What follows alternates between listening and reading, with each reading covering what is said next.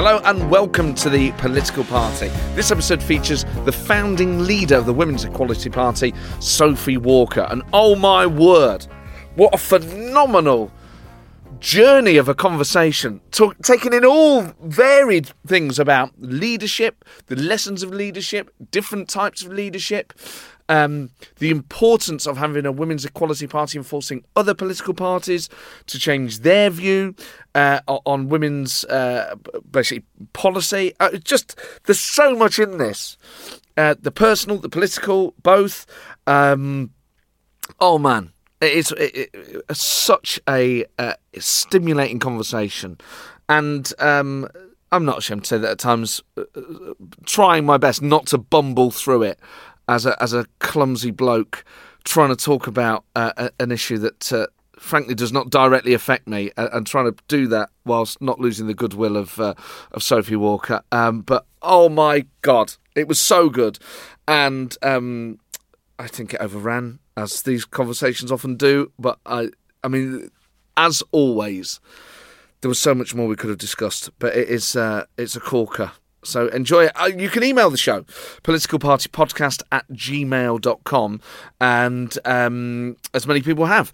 And thanks to a couple of recent emails, Alexander Griffiths, who's just listened to his first episode of the podcast with Patrick O'Flynn. Interesting that you chose that one, although I have to say, Patrick was a phenomenal guest, so not necessarily surprising in itself, but rather than starting with the most recent, or indeed the first. And thank you as well to Richard Colwell, who's just listened to the November podcast. Why November, Richard? Just out of interest. But do let me know where you listen and who you listen to, and any thoughts and reflections on any of the shows are always welcome. politicalpartypodcast@gmail.com. I've got a few tour dates left. On the 9th of May, I'm at the Salford Lowry. That is almost sold out, and that's the second date that I've added there. So thank you very much, but you can get at the last handful of tickets there through my website, mattford.com/live. On the 10th of May, my only Welsh date, Aberystwyth. On the 12th of May, the Edinburgh stand. That one is almost sold out, so be quick if you want to come to that. The 13th of May at the Glasgow stand, the 14th of May at the Newcastle stand, the 18th of May at the Chorley Little Theatre, the 24th of May at the Camberley Theatre, and my last date of the tour, big date in London at a beautiful venue, the London Bloomsbury Theatre, on Saturday the 25th of May. That's enough self-promotion for now. I'll leave you in the hands of Sophie Walker.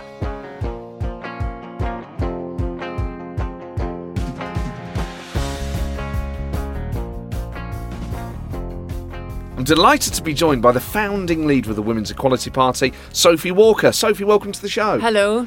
And thank you so much for coming in. There's a lot to talk about. You led the party for 4 years. Yes. And a few months ago left the leadership of the party. Yes. But let's go right back to the start of the founding of that party. A very exciting time where Sandy Toksvig and Catherine Mayer set up this new political force. So they found the party, but they don't want to lead it. Which is an interesting dynamic in itself. How did you end up becoming leader?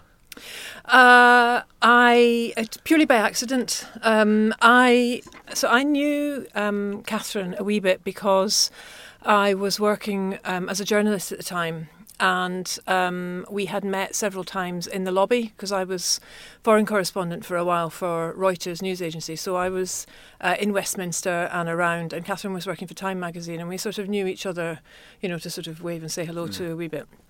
And I had, over the last year of that time in Reuters, had become increasingly active in campaigning for disability rights, specifically a better understanding of and support for women and girls on the autistic spectrum, because my daughter had been diagnosed with autism, and it had been a really long and painful process. It had taken 5 years to get a diagnosis. I had, at that time, lived for a while as a single parent, trying to keep down a job, trying to pay the rent, trying to get the support for my daughter that was just, barely there.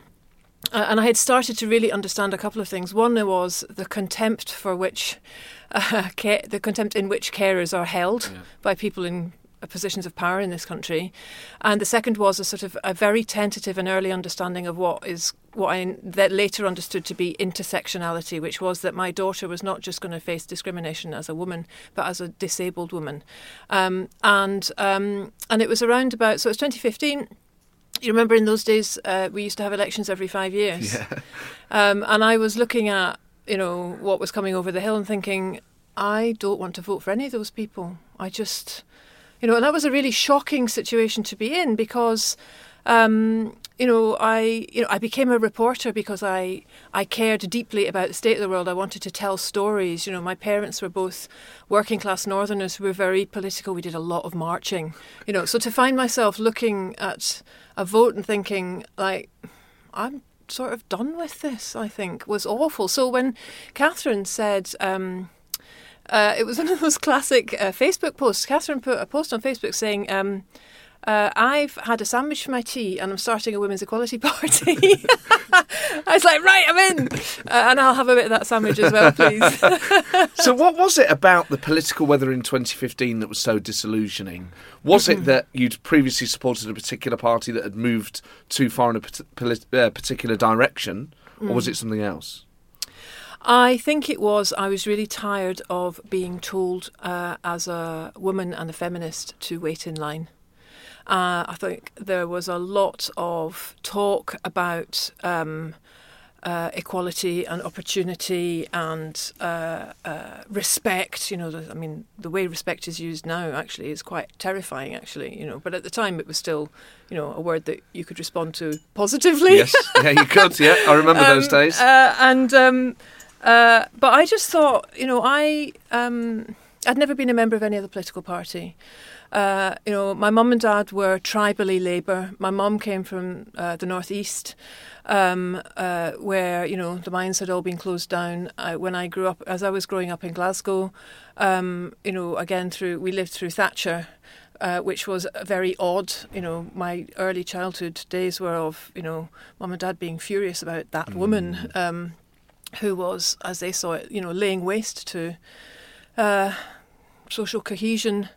And all the things they held dear. So I always had a very strong sense of social justice, I suppose, the original social justice warrior. But in terms of, membership of parties, I had never been a member of a party. I had participated.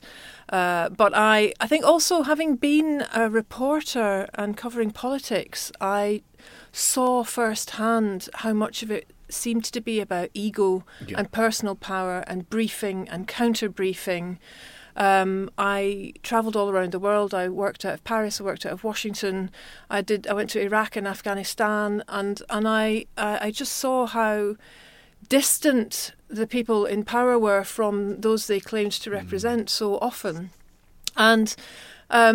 And I just felt in 2015 that I just had enough. I just thought, you know what?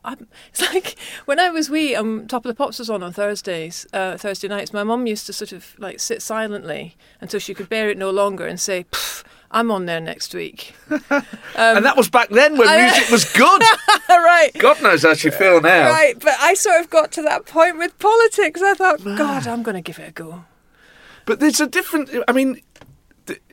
most people, when they first become politicised in a party sense, we said that history of political belief and values, but they join a party and they think, entry level is leafleting, not leadership. You went straight in at the top. Right, well, so that was a total accident, right? I mean, that was It can only be an accident, so, No, I did not think, what am I going to do? But I know I'll lead a political party. No, what happened was Catherine said she was going to do this thing, and then I thought, yes, absolutely, we need a party. We need to establish feminism as a political ideology in and of itself. I don't believe we live in a meritocracy. I don't, I cannot believe that all these white, upper middle class, straight, non-disabled men, are running the place because they've just got more talent than the rest of us. I do not believe in a meritocracy. Similarly, I don't think we tackle the biggest problems by only looking at them through a class lens. I believe that there are patriarchal structures that are hurting women that we're not seeing.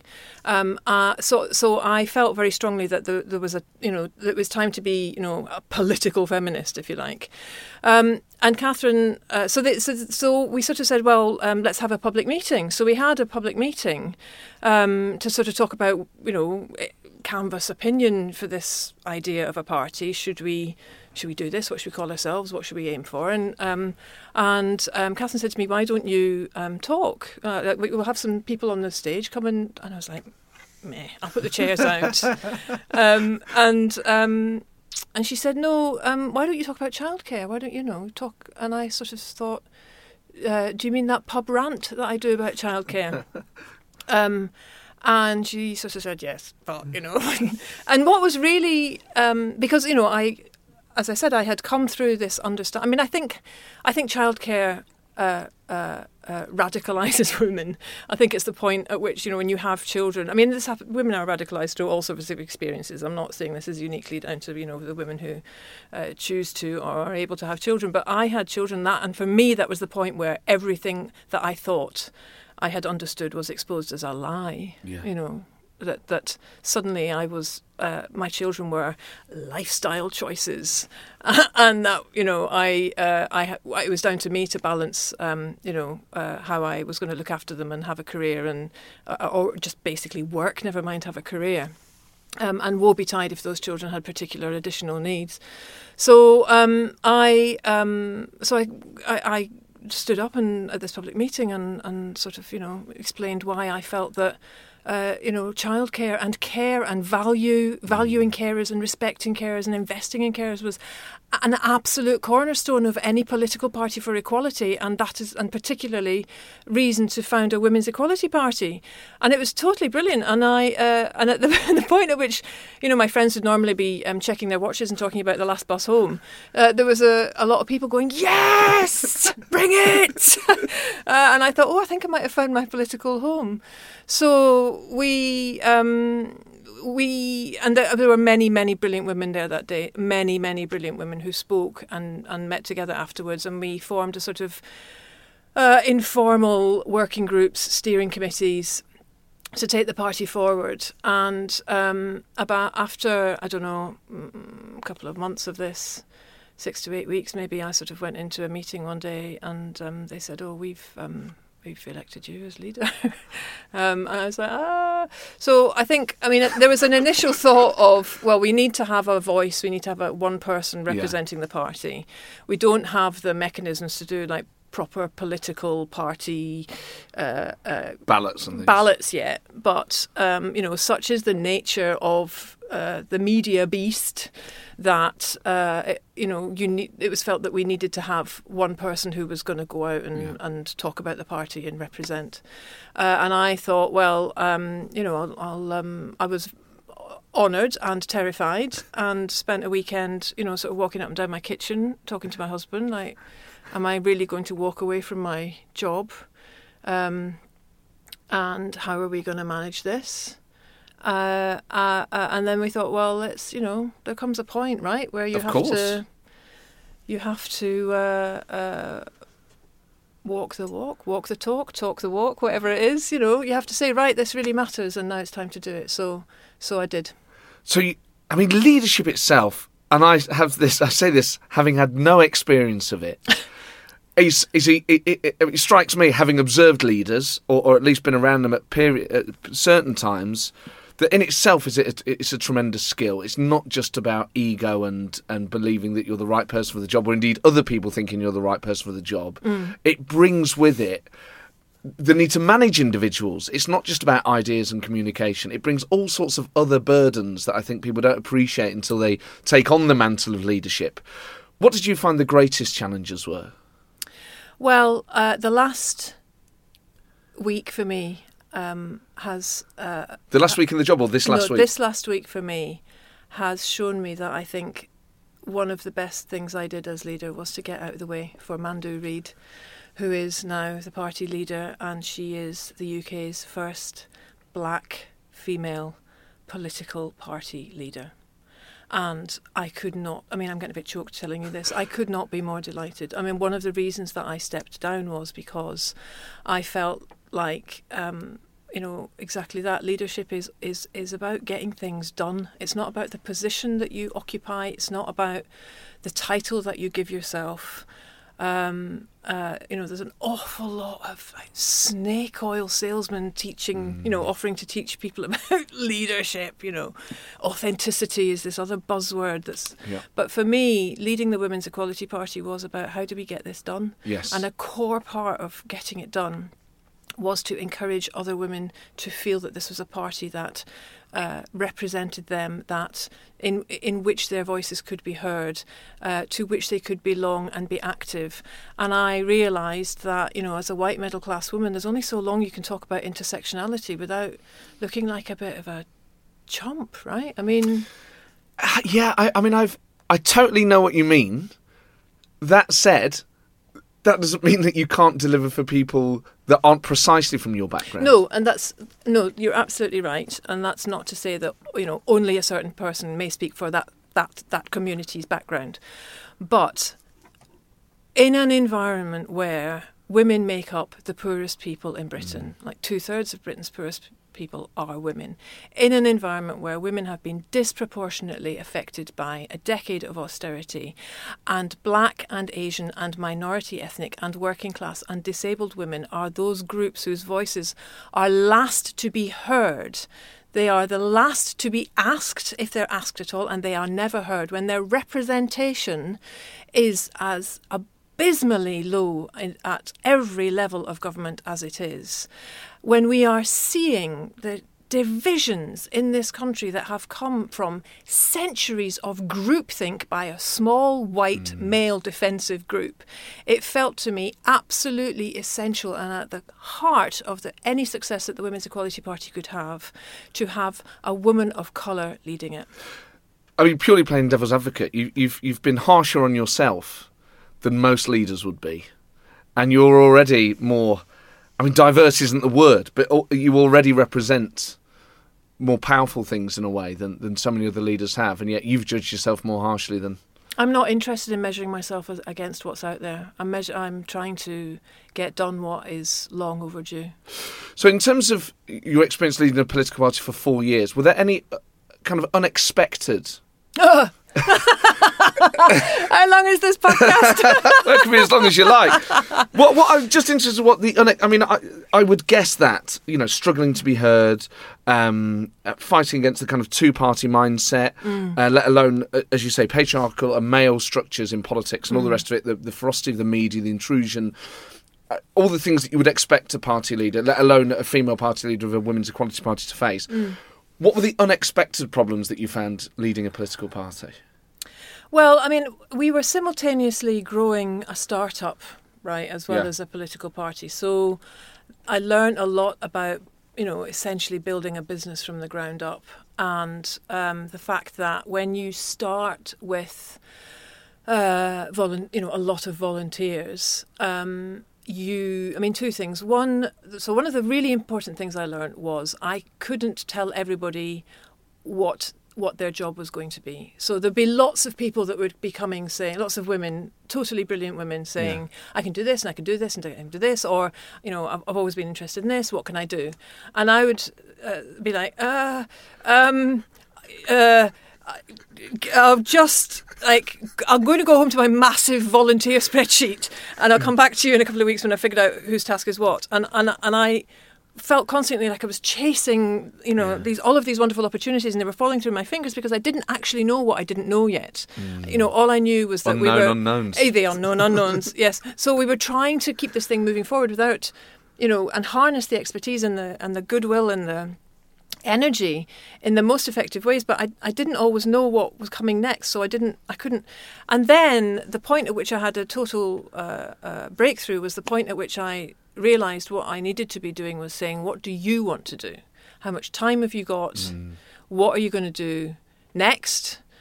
Come to me, because I think, and again, I fell very early into a very sort of top-down level of leadership, like completely unintentionally. I mean, I was, I have always worked really hard to walk alongside the people I'm building this party with, to be a helping hand to making them feel, I hate the word empowered, but, to give women agency, right?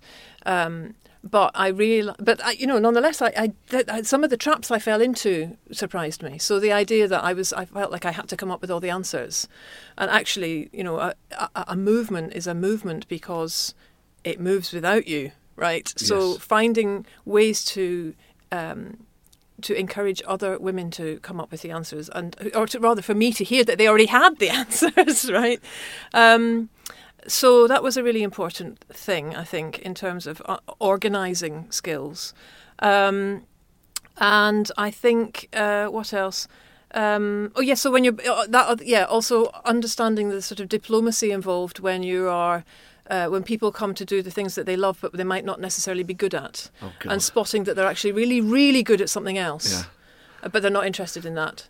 So doing the sort of like, actually, you're really good. Could you, how about? So I learned a lot about.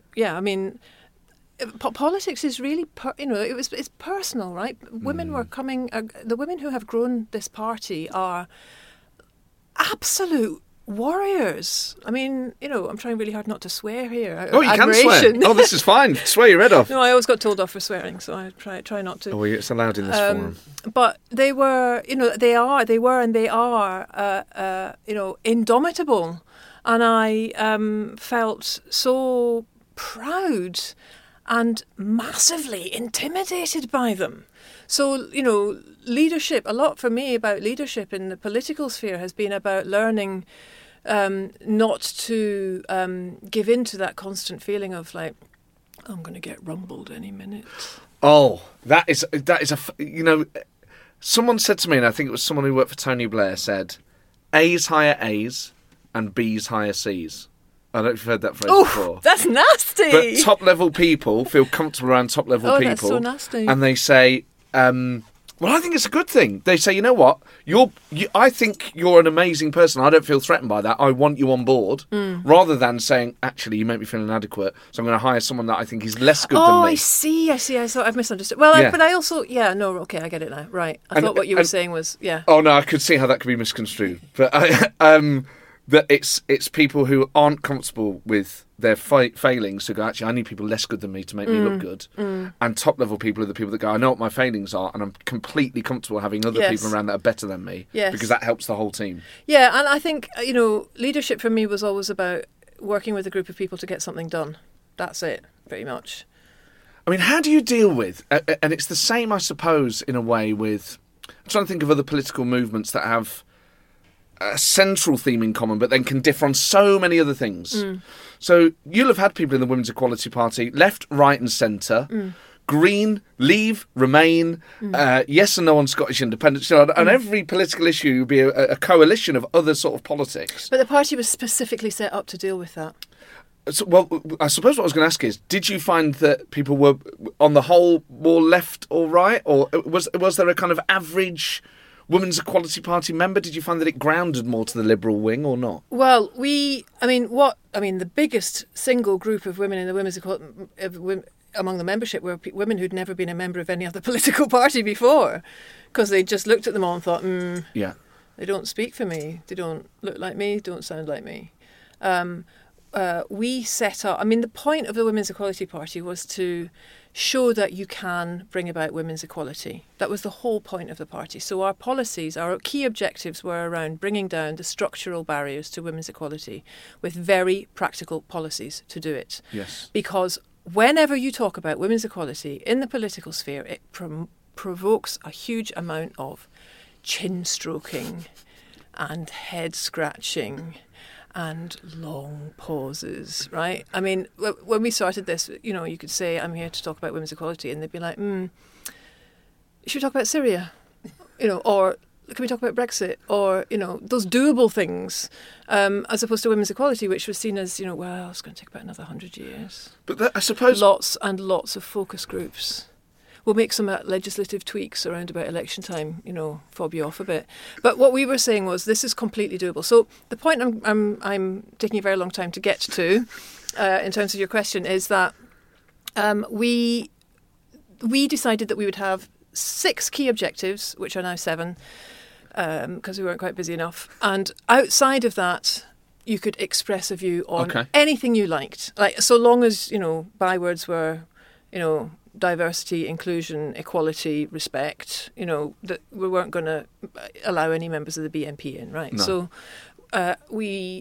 because we saw how absurd it was to expect every single member of every single political party to have exactly the same views on absolutely everything, and furthermore how it actually damaged the capacities of MPs to represent their communities, their very different communities.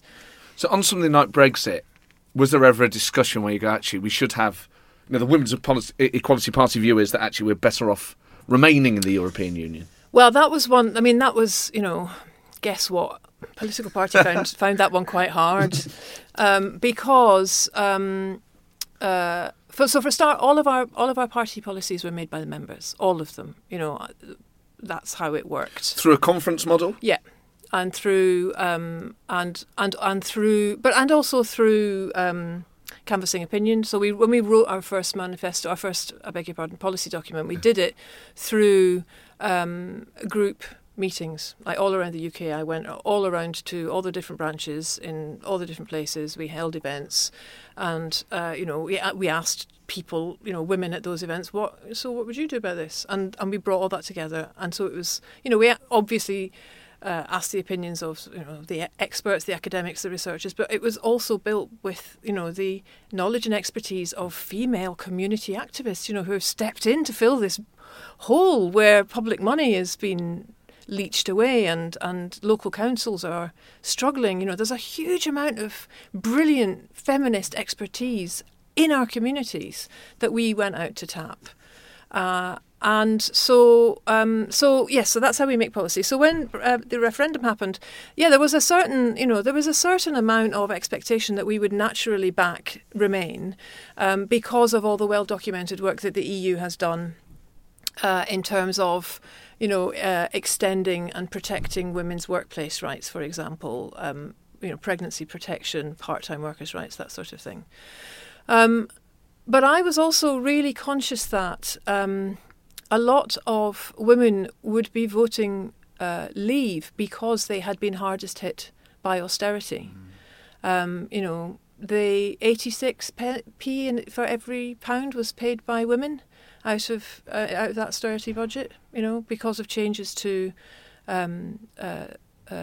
welfare and tax. And so, there was a political decision made to make women pay for austerity. But then leaving the European Union doesn't solve that. No, I am a Remainer, and it was very hard for me to try to work this through in a way that wasn't going to be a knee-jerk, instinctive, what do you mean we're leaving the EU? But also, again, as a woman who is a carer, the EU doesn't see women who aren't in the workplace. Yeah. There is not a social contract with that the EU has worked on. They see women who make it to the workplace. They don't see the millions of women who don't. So it was really hard. It was really hard, and one of the reasons that when we went into our first and again we were canvassing opinion, members were bringing motions to party conferences.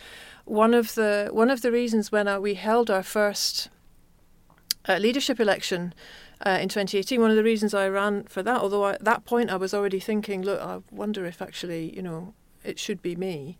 Was because I felt very strongly that we needed to get behind a people's vote. Because I feel like, although I personally think, I was a Remainer, I voted Remain, I still believe that the EU is where we should be. I feel that at this terrible, at this awful period of massive global uncertainty, job insecurity, we've been taught to hate people that don't look and sound like us. I think we should be throwing open borders and being as deliberately, open-minded and internationalist as we can be. And challenging ourselves to do better by forging alliances in that way instead of putting up walls. But I did also feel very much that telling people they voted wrong is really bad. And I think that, an expression of democracy needs to be continuous. So all that stuff about, we had one vote and that was the answer and we're never voting on anything ever again and everything's been decided and it's bollocks. Oh, I did swear. But I think that, so anyway, I felt very strongly that a people's vote was the way to make this a continuous democratic exercise of saying, okay, so you voted like this. Now we are where we are, and we can see that a lot of this stuff is nonsense, or that this is going to be a lot harder than we thought, or that the impact and cost is X, Y, Z. Do you still want to do this? And I felt like that's particularly important for women because we never actually analysed this through a gender lens. We never analysed Brexit through the impact that it would have on women. There were far fewer women speaking as part of the campaign. There were far fewer women, being asked to give opinions. So for me, a people's vote is, a second referendum is really the way that we get out of this. Because, Brexit's not a thing. It's a feeling. And that's why nobody can give us an answer. It's also, it's complex in the sense that the parliamentary arithmetic does not exist to deliver any one particular deal. And I wonder, there was a question on the back of something you said earlier, just about the way you made policy and travelling the UK and consulting with different groups, members and experts and academics, is... what parts of the UK were where you had most members? What areas were particularly strong for the Women's Equality Party? We've got. I think we're now at about 75 branches across Scotland and England and Wales. We are well represented right across the UK. We've got really strong branches in. We've got a great branch in Glasgow. Good. Hometown. We've got great branches in Sheffield, Manchester, Leeds. We're running local candidates for the local elections there right now. York, Liverpool. London. We do very well for membership in London. I think that is also because we ran. In the London mayoral. I laugh because that was so much fun. In 2016 London mayoral elections were 10 months after we opened for membership. We were like, okay, let's give this a go. It was absolutely brilliant. And that whole process was joyful and also very revealing about how this model was going to work, because the reaction of the other parties to us actually being in that political space and contesting for votes was fascinating and very revealing. So, in what way? I can sort of guess, but I want to hear you say it. Well, so I'm going to tell you a story that demonstrates this, with apologies to people listening who might have heard this before, because I tell this story a lot because I love it and it makes me laugh every time. So I stood as I was the candidate for London Mayor, which was a bit of a shock. And we were trying to get a foothold in some of the hustings. Which, we were having... what shall I say? It was a challenge. It was a challenge. Yes. In the same way that it's a challenge to be seen and heard now, right? Because of ideas of who's allowed to talk about politics and, which parties are the real parties. So we were talking... So the Evening Standard was doing a hustings at the Royal Geographical Society. Massive. Yeah, gorgeous place. And they invited us to come along, and they said, Sophie, we'd like you to come along as the surprise candidate. So this is part of the thing. We won't announce it. Announce it on the night, and it'll be like, ta-da! Look who's just joined the race. Okay. So they had, and we were like, great, fine, we might get noticed. Yeah. And also, we were coming to this very late, so all of the other candidates had been, working on this for a year. We were just open for business. It was January, February, I think, and the vote was in May. So they were sort of catapulting me into this at the last minute, and they said, you can be the surprise candidate. And I was like, fine, because right now there's nobody more surprised about this than I am. So I sort of, sweated quietly in a locked toilet for about 10 minutes until my name was called. And then I walked out onto the stage and, the candidates from the other parties were there. Sadiq was there for Labour and Zach for the Tories and George Galloway sitting there doing his thing. And And I walked out, and you could sort of see them all go, oh, shit. Shit. God, we're going to have to talk about women now, aren't we? Does anybody know anything about women? Was it all a bit, Anybody? I agree with Nick? Was it that Anybody? Anything? Because like our whole campaign was, there's a 23% pay gap in London. Hello! It's the most expensive childcare in the country. Hello! And on a far less, that's not funny anyway, but, rates of domestic violence in London in the last 7 years, not then, now, have gone up nearly 70%, 65%. I mean, what do you have to do to get this to the top of the agenda? Turns out you need a Women's Equality Party to go out and say, vote for us, and then hopefully that lot will take it seriously. How different do you think it would have been had Tessa Jowell been selected to be the Labour candidate for London Mayor? That is a question we were asked all the time. I mean, I absolutely loved Tessa Jowell. I didn't know her very well. I met her once or twice. I thought she was wonderful. Yeah, she's one of the most amazing people I've ever met. But we were out there to get all of the political parties to improve their policies. We also always calculated so that we would, if we stood in a particular seat, we calculated it so that we would never potentially knock a woman out of winning the seat. So there had to be enough women running, so that we weren't going to skew the results, so that a woman would, and we would never run. I think we would also try to ensure that we didn't knock out. We'd never put a white woman against a black woman, for example. But the point was that we've got the best policies on women's equality than any of the other parties. That's it. And we are running to get the other parties to take on board we open source everything. At the snap general election in 2017, we delivered copies of our manifesto to all of the other political parties saying, here you go, please take all of these and then we'll go home. And have you found any other parties particularly receptive to your ideas? Have any been better than others? To be fair, we've had a very friendly response from pretty much all of them. Some more private. There are certain women who are very, very supportive in private. Keep going. But they don't want to say it publicly. Because it would. We're working in a really tribal system. And we're the only party, the Women's Equality Party is the only party that offers joint membership, affiliate membership. You can be a member of any other party, apart from the BNP, thank you, and we don't want you. And so UKIP?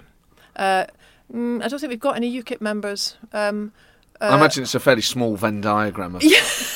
No, we have joint members from Labour, Greens, Lib Dem, Tory. I suppose the problem is SNP. That those parties prevent members being members of two parties. Right, but what's really interesting is that their members are members of the Women's Equality Party. Naughty. And then, but it's really not a good look, is it, to turn around and say, you support women's equality, off with you. So, we get away with it. Well, that's good. Just in terms of the 6 principles, which are now 7. Yes. They are equal representation in politics and business, equal representation in education, equal pay, equal treatment of women in the media, equal parenting rights, and an end to violence against women. And the 7th, is that 6th? That's 6. So the 7th is equal healthcare. Equal healthcare. In terms of equal representation in politics and business, in politics, I guess we're talking quotas. We're talking quotas on all of it. And what would those quotas be? 50% in terms of the House of Commons? We'd be looking to get equal 50-50. And quotas is absolute. If we could put the House of Commons into special measures, we could do it into 2 elections. Which the way we're going means 18 months.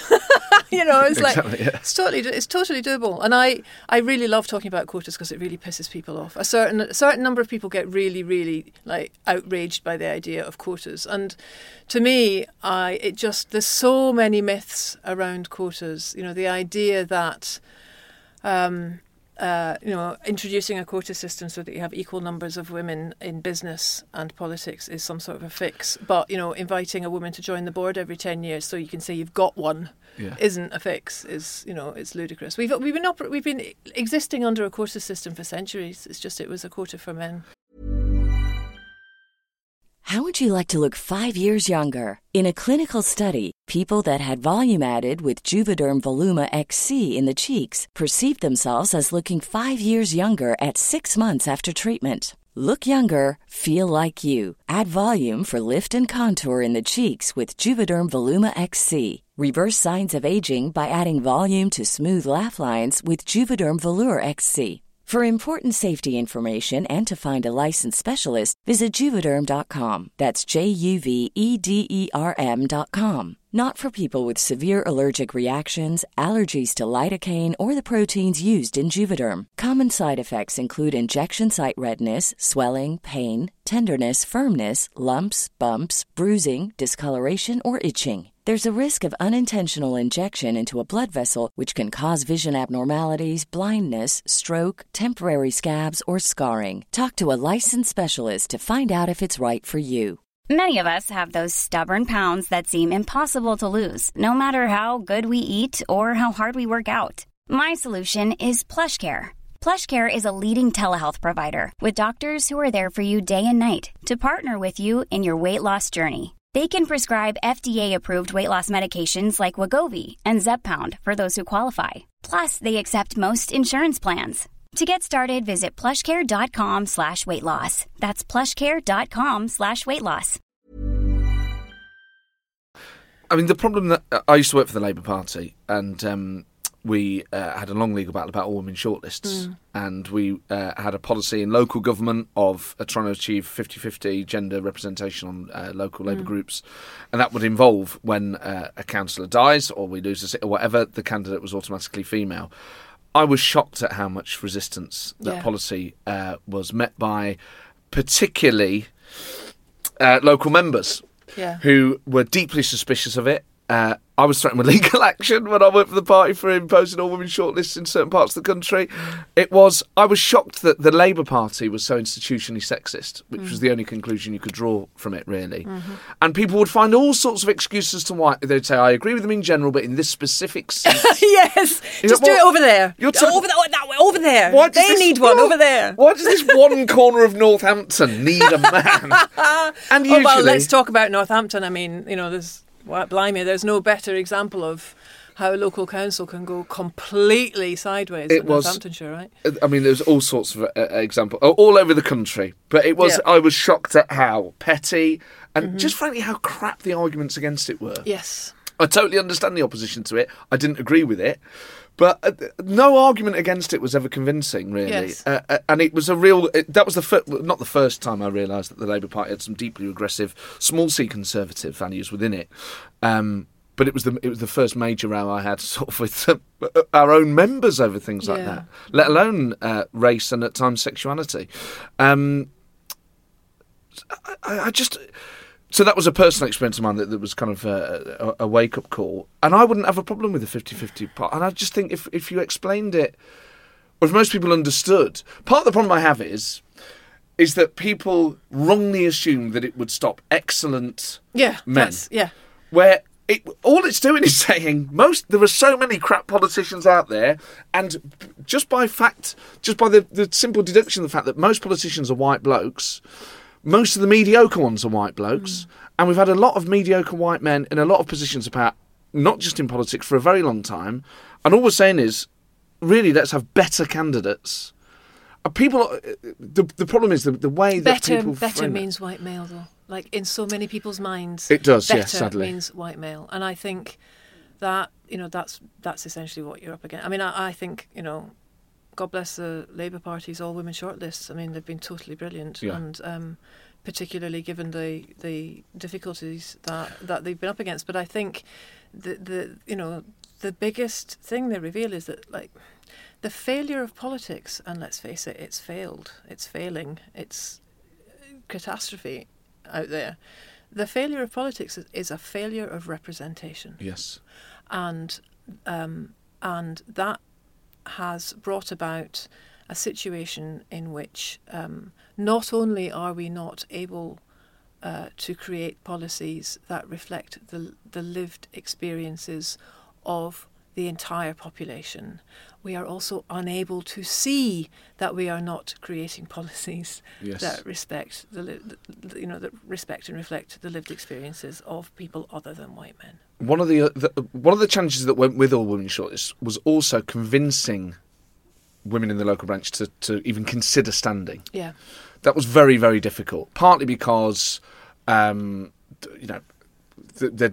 partly because they were arguably intimidated by the sort of men who controlled the politics of the area at the time, perhaps, but also because it hadn't occurred to some local members, that male and female, that they could ever kind of even stand to be on Northampton Borough Council. But it struck me as, particularly at that time in that place, it did seem harder to convince women to stand. I mean, is that restricted to that part of the country, do you think? Or is that a kind of social phenomenon? No, I mean, like, why on earth would any woman want to go into politics? It's horrible. It's horrible. Yeah. It's full of men shouting at each other. I wonder why most men would want to go, to be quite honest. And it's an environment in which, as soon as you raise your head, you get called all sorts of shit on social media. Yeah. You get death threats, you get rape threats. It's not very welcoming. It's not. I think, the women who are doing politics are doing, and this is why, I totally adore my sisters in the Women's Equality Party, because they're not just doing politics, they're doing it differently. They're trying to do it differently. They're saying, we have to do this differently now. We have to create a politics that works for women, in which women can be seen and heard, in which they can express themselves, in which we can understand different forms of leadership and just do the whole bloody thing differently. Because,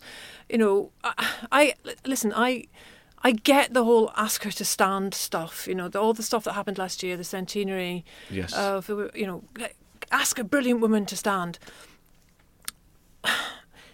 It's a bit like Lean In for politics, right? And I'm not a fan of Lean In. Why not? Because it tells women it's about fixing the women. It's about saying, ladies, all you have to do to change centuries of legislative, economic and societal discrimination is try harder. And I think that unless we are saying to women, I'm going to give you huge amounts of money to do this, I'm going to invest in you for the next 3 to 5 years, because let's face it, women also don't have the money to do politics. They earn less, there's a pay gap, there's a care gap. They don't have savings, they don't have the pensions, they don't, that really matters, and it makes a huge difference. So unless you are saying, here's a big chunks of money are needed to do this, and we're going to be your sisters, we're going to take your arms, we're going to be with you, we're going to link it. Take your arm sounds like hostage situation. I meant like we're going to link. We're going to chop them off. Yeah, no, we're going to link arms with you. We're going to do this with you. We've got your back. We are not, because what happens at the moment is, I think while there might be the beginning of an understanding that we are woefully behind in terms of women's representation, the mechanics are not there. There's a lot of sort of top-down training. From well-meaning white middle-class women focusing on what you should wear, have the right kind of hairdo and don't look too threatening. That's not going to get women into politics. And furthermore, I think there has never been a more need for women's talent, and there has never been a bigger pool of women's talent, precisely because of David Cameron's Big Society, that will give it a posh name and get the women to do it for free, right?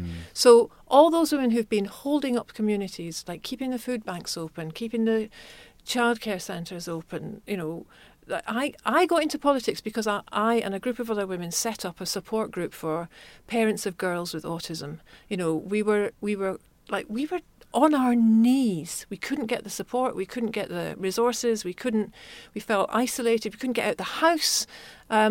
And we put together a group of phenomenal women who now all support each other, look after each other, who've become, really, really good at taking on the local authority. But that's how you get women into politics. You have to understand that you have to. Women are doing us a favour by going into politics. It's not this sort of we'll let you in and see how you get on. You hinted at it there.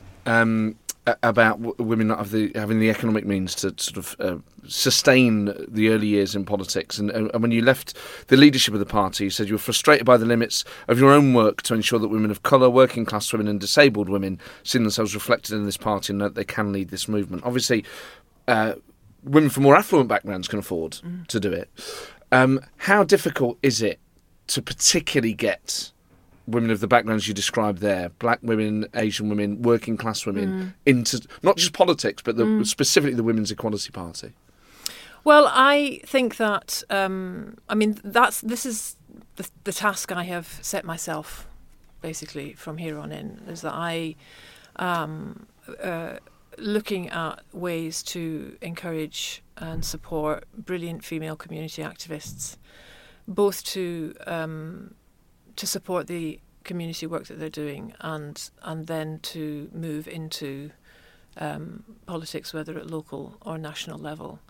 And what I've learned from the Women's Equality Party is that it's about finding, it's about building trust, and that often it's like what's really important is to find community gatekeepers, if you like. It's not about me turning up saying, hello, I'm here to help. It's about finding ways to ask and encourage and support those women to come forward. And, those are communities where there's a huge amount of distrust. There's a big gap between a lot of those women and the sort of, structures of government at whatever level, and it's difficult. It's really difficult. But I also think that again, that's one of the things we learned at the Women's Equality Party. Like, we started without having everybody in the room, and when you do that, you're then always making up for the mistake that you made at the beginning. I just wondered if, and there may not be, specific issues the Women's Equality Party faces when dealing with women of those backgrounds that maybe other parties do or don't face. If, for instance, women in particular lines of work through the trade union may have a loyalty to the Labour Party and say, well, actually, I'm not going to join another political party. That's where I see myself. Are there any factors like that at all in different communities? I think there is a certain, there's a certain amount of, like, we have to work within this failing voting system, right? I mean, that's always been the most difficult, this totally dilapidated, shonky, useless, like, I've got steam coming out of my ears at this point, voting system that insists that we vote for the least worst option. Has always been the biggest barrier to progress for any small party. It was the Greens have experienced it, the Lib Dems have experienced it, we've experienced it, and I think, but then we combat that through the Women's Equality Party by saying, we're not doing this for power, we're doing it for outcome. So us being part of the political scene, we hope encourages the other parties to steal our policies. We would rather, So first of all, we get an immediate result now. Whenever we run in any election, most of the other parties immediately put up a woman. So we're doing wonders for female representation, whether we win this seat or not, because it's like, oh, shit, the Women's Equality Party is running, we better find a woman. But also we see that other parties then take on our policies where we have run. When I ran against Sadiq, he nicked our policy on having having a pay audit, gender pay gap audit at City Hall. That was a great idea. It was our idea. When I ran against Philip Davis in Shipley, I was going to ask you about that. because Labour didn't have that as a target seat. I spent most of that election dealing with abuse from Labour, frankly. This is our election to lose, how dare you? And was that from the candidate or from activists? It was from activists. I was trolled and abused. People used to cross the road to shout at me. It was spat on. Yeah. Jesus. Because they were outraged, because Labour is the party of equality, and the outrage that these upstart Women's Equality Party would be there. I was a carpetbagger coming from London. I was, and I had a lot of sympathy with all of those people because that should have been a target seat for Labour. Yes. I totally understand their fury at having to live with this man as their representative. And not just any man. Philip Davis, who is possibly one of the worst representations of men. I mean, did you encounter him at all during the campaign? Oh, yes. And if so, how did he? What was he like? Charming. I mean, he's always very polite. He's very, very polite, is Philip. You know, he's he was nothing other than courteous to me. I mean, do you get the sense at all that your presence there might have made him think twice about his own politics, might have changed his mind at all? No. I mean, it was just this last week, isn't it? He's gone off to, speak at some man-baby conference. I mean, the point of us, I don't regret Shipley for a minute because Labour's now made it a target seat and they've put a woman candidate in. It wasn't a target seat and they were running the same male candidate that lost by a vast majority the previous election. So that for me is a result. It was a tough election, that one. It was absolutely worthwhile. Oh, absolutely. I mean, I think standing in any election is worthwhile. But what a fascinating experience that you stand against this kind of, poster boy for the misogynist movement in many people's eyes, and yet it's the Labour activists that are giving you hell. But I get it. I mean, I totally get it. When you give your heart and soul to a party that says it stands for equality, and then fails to deliver, you're not going to express that rage with the party. You're going to express that rage against the person that is the easy target. If you're that way inclined. And I was an easier target. You set up is a campaign the right word, or a movement called Activate? Yes. Which is to champion extraordinary women and channel their talents and perspectives into solutions that can renew our failing economic and social models. So this is a continuation, really, of the work you were doing as leader of the Women's Equality Party. Does it differ in any way? It's supposed to. I mean, it's very, very early days, and I'm trying to look at it through all of the learning that I've taken from the Women's Equality Party about how best to grow a project that aims to support and represent women from minority communities. What I really wanted to do, having got out of the way for Mandu, was to encourage more women to be political. I really felt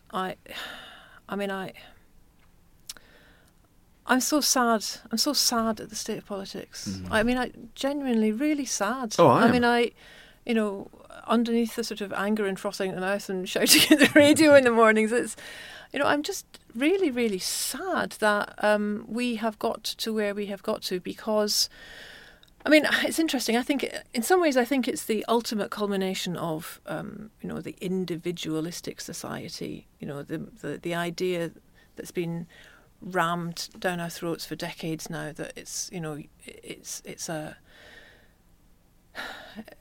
on you. Everything is on you. We live alone essentially, and that we lost a sense of common purpose. And it's in that environment in which, the individual who feels aggrieved that his voice is being heard less than the voice of somebody new who also is demanding to be heard, it becomes very quickly a very sort of defensive and aggressive conversation rather than a seeking to sort of say, okay, so what do we have in common, yes. And what is it that you lack that you might feel I have. I mean, it's also been very cynically stoked by, we're going to take money out of public services for 10 years and then we're going to tell you it's the fault of migrants rather than Conservative Party policy. Although, austerity was not, as we know, just the Tory Party policy, it was a Labour policy as well. Indeed. But my point is that I think that we desperately need new talent. We desperately need the lived experiences again. And I keep coming back to this. I know I'm a bit of a stuck record, but there are women working to keep communities together whose expertise is absolutely vital to rebuilding politics. One of the most staggering and disappointing things that I kept discovering in doing politics was the number of people in Westminster, and there are some excellent women in Westminster, don't get me wrong, but there are huge numbers of people in Westminster who have no understanding of social infrastructure, no appreciation of it. They don't need it, they don't care about it, they don't see it. The idea that social infrastructure could be an investment rather than an expense, So for me, what I want to do is it operates on so many different levels. I want to be able to build a politics in which we do equal investment in social infrastructure. In order to do that, I think we have to get more politicians with direct experience of, building that social infrastructure and understanding its importance. In the practical sense of what Activate can and will do, how do you do that? Are you going to... what are the practical ways in which you're going to get people in? I mean, do you think, right, we're going to go to particular areas and run sessions, or is it going to be online? How do you reach people? Well, all that is, I'm putting together a working group. We are looking at how to do that. Money is really important. I mean, when I said it earlier, I meant it. Money is really, really important. And I think that a key part of this is going to be getting funding women to be able to both achieve what they want to achieve with their community projects, and also to be able to, to invest in women to do politics. And, the Women's Equality Party is already doing this. It's the only political party that invests in childcare bursaries for candidates, so that you can actually hire a babysitter so you can go out canvassing. It's the only party that provides bursaries for low income candidates on low incomes. So it might act... charity is the wrong word, but certainly as an organisation, will provide resources to individuals to help them get into politics in some sort of maybe financial way. I mean, we'll put a link to the website in the show notes of this show. So if people want to find out more, if they want to donate in future, they can sign up and they can follow you and all the rest of it. Or is it kind of? I'm just trying to figure out what it is. I know what it's trying to do, but will you run online courses? Would there be kind of... I'm trying to think creatively about... I'm a bit dubious about training. I actually think the expertise is there. And I think that there's certainly a lot of... it's about solidarity and networks and encouragement. This sort of thing about, you have to build up women's confidence because they don't believe in themselves. I think the best way to sort of build up women's confidence is to get out of the way for them. Well, you looked at me like I need to resign from this podcast. Yeah, I'll have that seat. Thank you very much. It really burned through me at that point. Well, I agree, but I guess what I'm thinking about is the specific work of Activate rather than the sort of broader. No, absolutely, point. and that's what we're still working on. But it's exciting. Yeah, because I'm trying to grow it from the bottom up. I'm trying to sort of canvass women from those communities about what would encourage you to do this? What would encourage you to go into politics? Do you, like many of the women I'm saying, what got you into activism? And they'd be like, I'm not an activist. I'm just, doing this thing because nobody else was. I just wonder how much you can do online and how much even online kind of excludes certain people. Yeah. So then how do you combat that? Well, I think this is possibly a bit of a reaction to the difficulties of having any sort of honest political debate. And I say honest meaning kind and honest. Yeah. A political debate on social media. Is that I find that I'm increasingly thinking small, personal, intimate, like one-to-one conversations.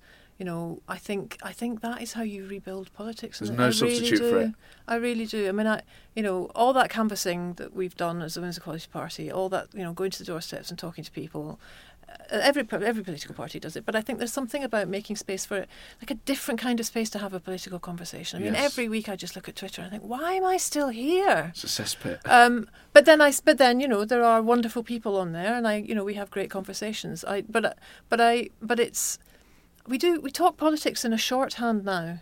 Everybody's got their box, everybody's got their battle cry, everybody's got their 6 easy answers to whatever the hell it is.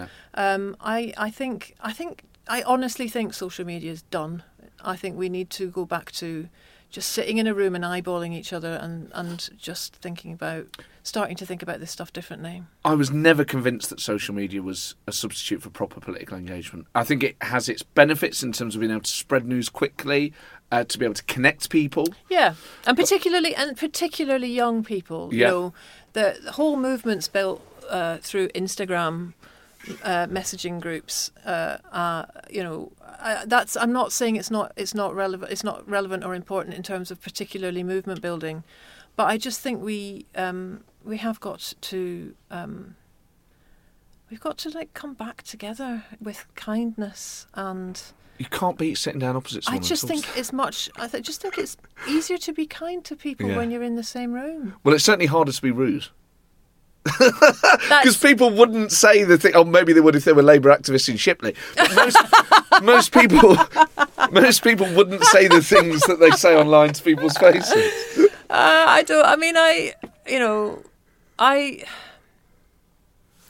just think that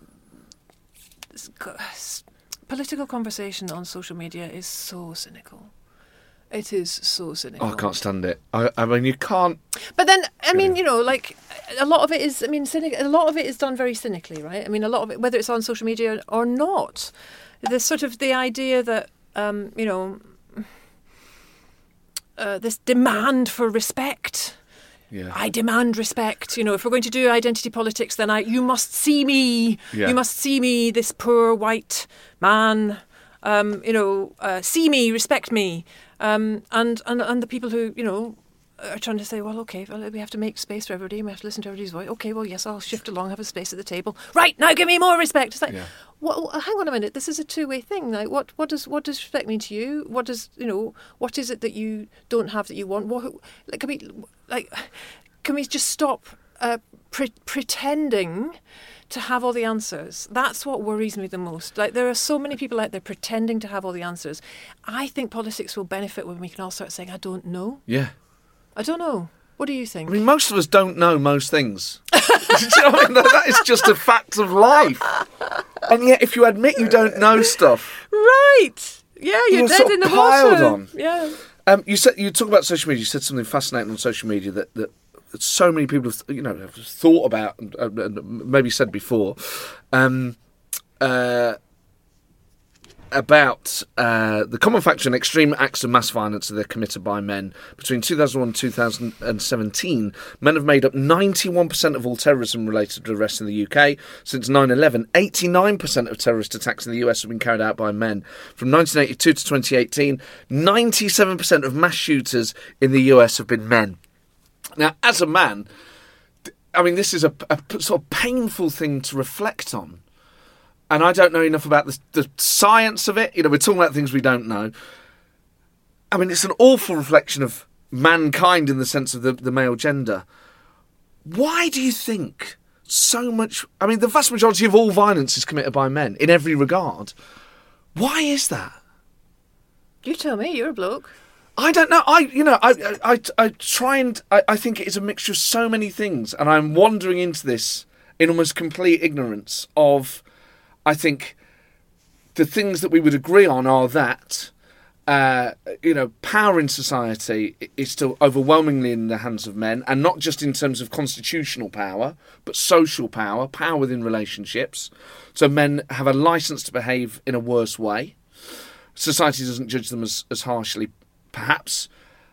Men's anger is different. Men's physical anger is different. I don't know. I struggle with it. I struggle to understand it. Well, the reaction to that tweet I sent said a huge amount, actually. But you can't argue with the facts, can you? This is the problem. Well, sorry. What am I saying? I beg your pardon. No, what? This is Twitter we're talking about. But I just... these facts, whenever you see... right, so prisons are full of men. Right, so what was really interesting about this was that it was the morning of the Christchurch massacre. And I, like so many other people, was just appalled and heartbroken to see this news, and shocked to see this dreadful news unfold. And I, sent a tweet out saying, my heart goes out to all of these people. Can we now please start to talk about, the violence as expressed by men? Yes. That is like the biggest threat to peace. And within like 5 minutes of this tweet going out, one of the biggest, the two biggest male presenters on BBC and ITV had both sent tweets out saying, "Oh, shut up. This is ridiculous," essentially. One of them said it in almost like that, and one of them said, "Now is not the time to talk about gender. It's just not." And so this, and it was really, it was like, and that was Piers Morgan and Dan Walker were the two. And the pylon was like, it was epic. Yeah. I've had Twitter pylons before, but it was epic. And the rage and defensiveness and fury, I think, spoke volumes about precisely what I was trying to explore, which is, there is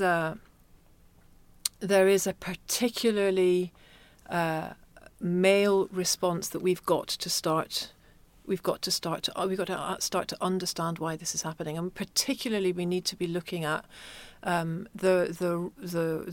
role of this hyper masculinity in acts of terror.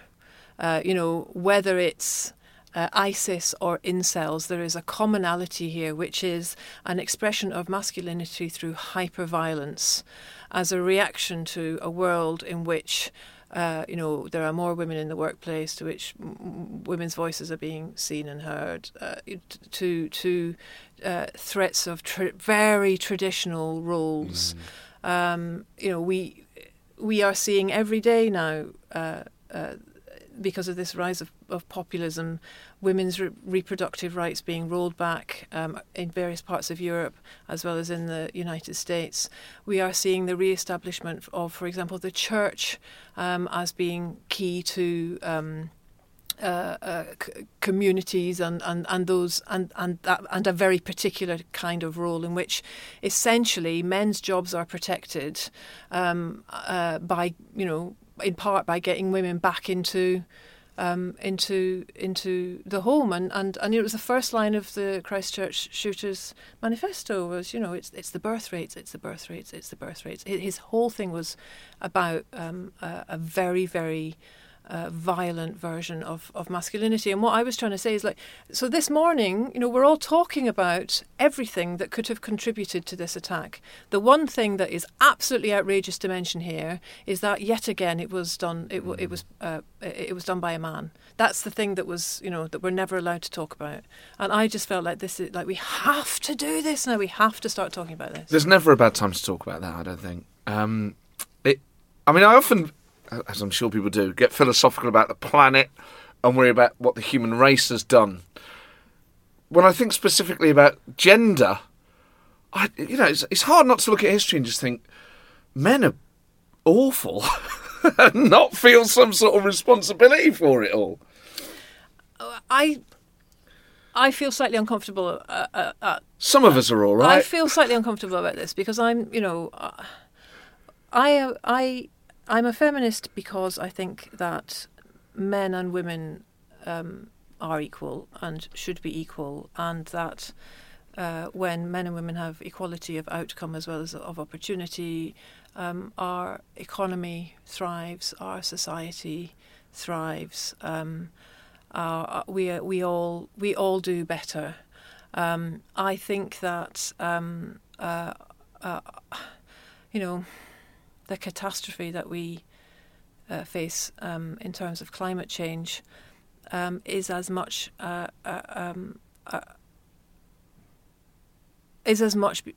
down to groupthink of small groups of men. That's not all men. Yeah. I'm here. I can't believe I just said that. Not all men. That's fine. Yeah, but I think that We've been doing it this way for too long. We need to do it differently now. It's an interesting point you make about economic opportunity and growth, because there is a lot of evidence that actually economies grow better when women are in charge. And that actually, rather than having equality in that area, we should have more women in charge of our financial institutions and businesses, not just 50-50, but more. Yeah, but what I want to do is to say, what I'm trying to say is that there is a talent pool of individuals out there that we don't, I think we risk, I think, sometimes stereotyping women in business and women in politics. Women have been forced to organise differently because they exist in structures that oppress them, right?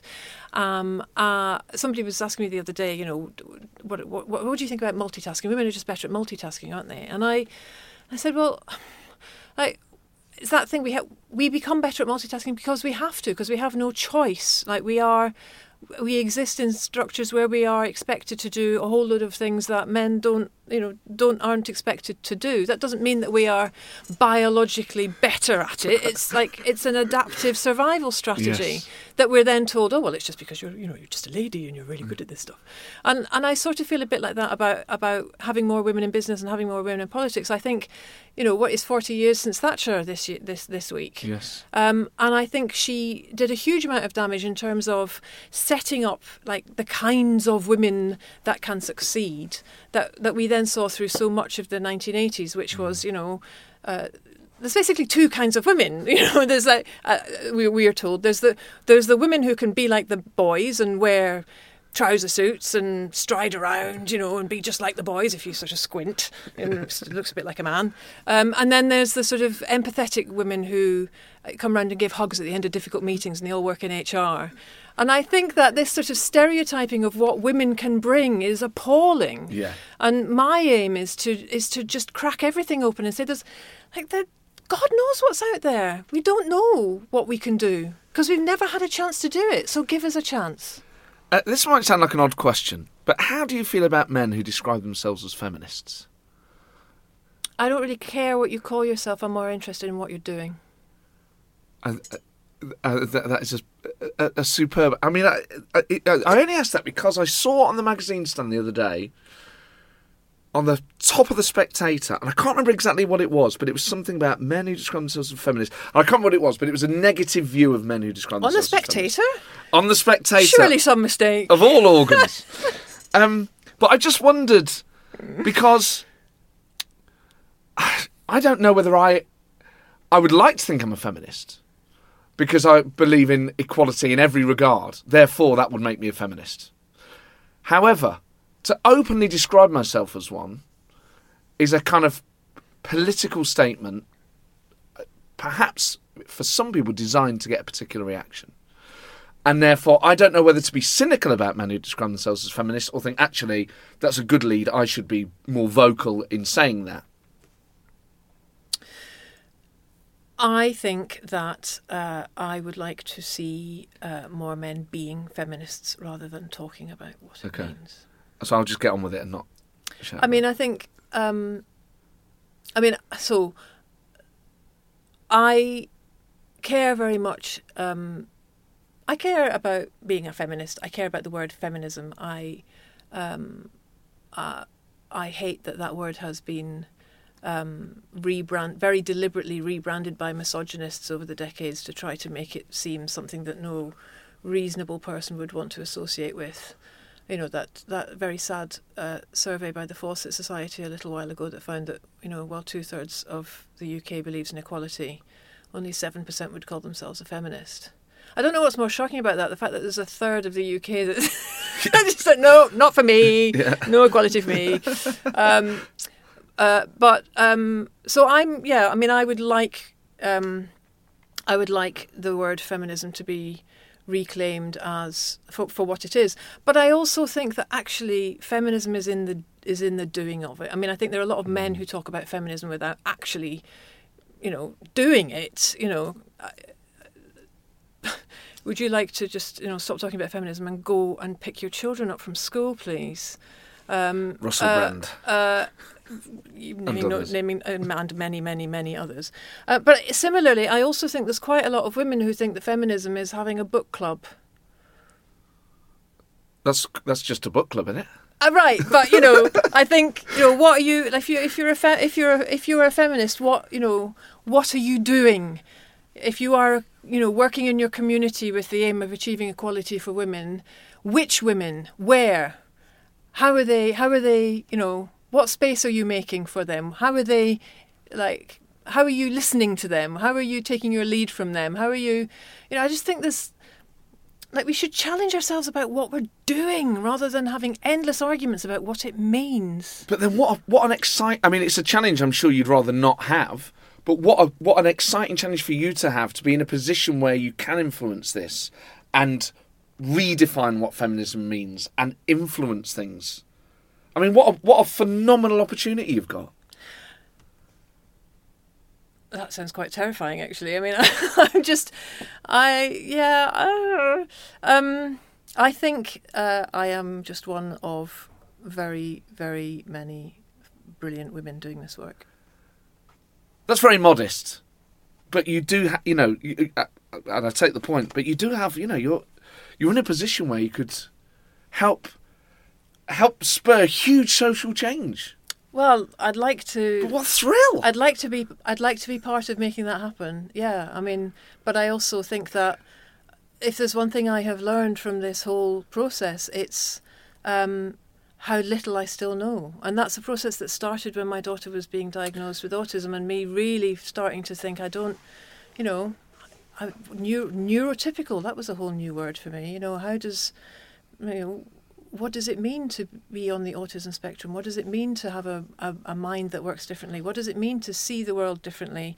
And that for me is that's how you learn. Like, to be comfortable with being uncomfortable is the aim.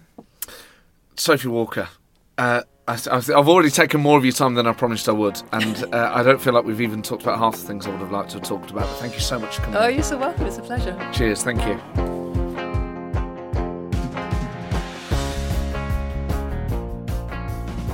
Well, there you go, Sophie Walker. What a phenomenal guest. And it's always, what I find everyone who comes to this show is fascinating and has their own story to tell, their own perspectives and experience of politics. And it always, I just think with anyone you talk to, it's just a reminder that you should be thinking about the things that they care about more. Which I suppose is the kind of effect of any political speech or engagement. But nevertheless, just a fantastic reminder of so many things that fall down the agenda that are so important. As promised, you can click within the show notes to find out more about Sophie's latest project, which is Time to Activate. You can go to their website as well, www.timetoactivate.org, if you'd like to sign up and see where that goes. But what an exciting future ahead, not just for Sophie individually, but for that project and the wider implications that it could have. And you can follow Sophie on Twitter, and you can find her link in the show notes, and it is at Sophie Running. As well, as I mentioned at the start, just a few tour dates left. You can get tickets for all of those through my website, mattford.com/live, and they include Salford, Aberystwyth, Edinburgh, Glasgow, Newcastle, Chorley, Camberley and London. So thank you very much. I don't know why I said it like that, but thank you very much to everyone who's come so far, for all your lovely messages. It's been a real treat touring the UK with it, and thank you very much for listening to the show. And please subscribe, share, tell people about it, and if you can, find it within your heart to leave an iTunes review. It really does it really helps other people find it. So thank you very much, and I'll see you next week. Planning for your next trip? Elevate your travel style with Quince. Quince has all the jet-setting essentials you'll want for your next getaway, like European linen, premium luggage options, buttery soft Italian leather bags, and so much more. And is all priced at 50 to 80% less than similar brands.